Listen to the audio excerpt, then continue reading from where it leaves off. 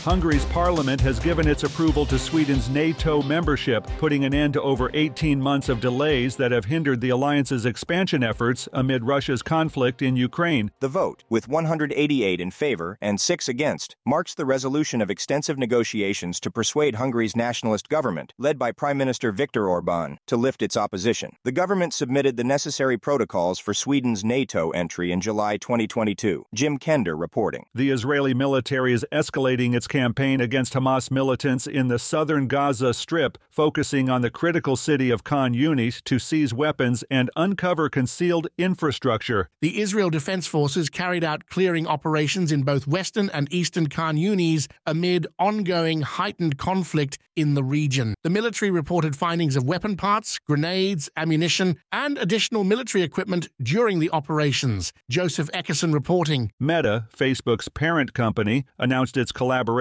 with several European countries to combat disinformation in their upcoming parliamentary elections, particularly in the context of the increasing use of artificial intelligence. Marco Pancini, head of European Union Affairs at Meta, revealed that the Elections Operations Center will soon become operational to proactively identify and address potential threats in real time. Liam White reporting. A tragic avalanche in Kyrgyzstan claimed the lives of 4 tourists, as reported by the Czech and Slovak foreign ministries. The incident occurred in the country's northeast, near the border with Kazakhstan and China, reminiscent of a similar fatality involving a French tourist in early February. According to Kyrgyz state media, 23 tourists from the Czech Republic and Slovakia were skiing when the avalanche was triggered, highlighting the dangers faced by the group. Benjamin Wright reporting. This is the latest news headlines.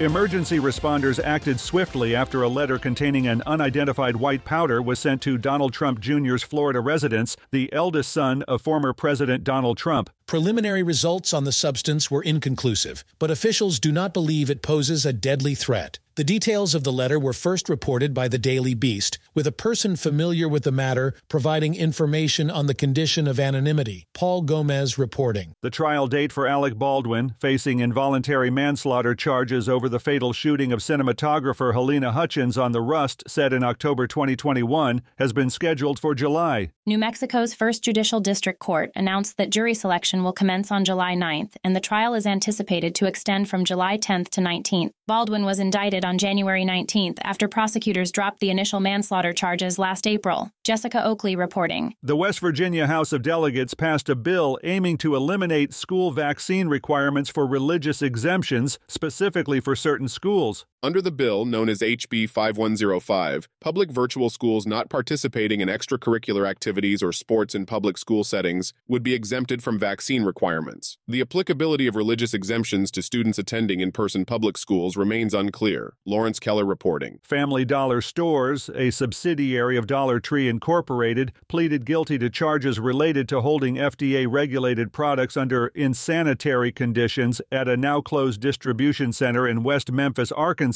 infested with rodents. The U.S. Department of Justice disclosed that Family Dollar faced 1 misdemeanor count for causing regulated products to become adulterated. The plea deal includes a fine and forfeiture amounting to $41.675 million. Kevin Sanders reporting. And that's the latest news headlines with Alan Edwards.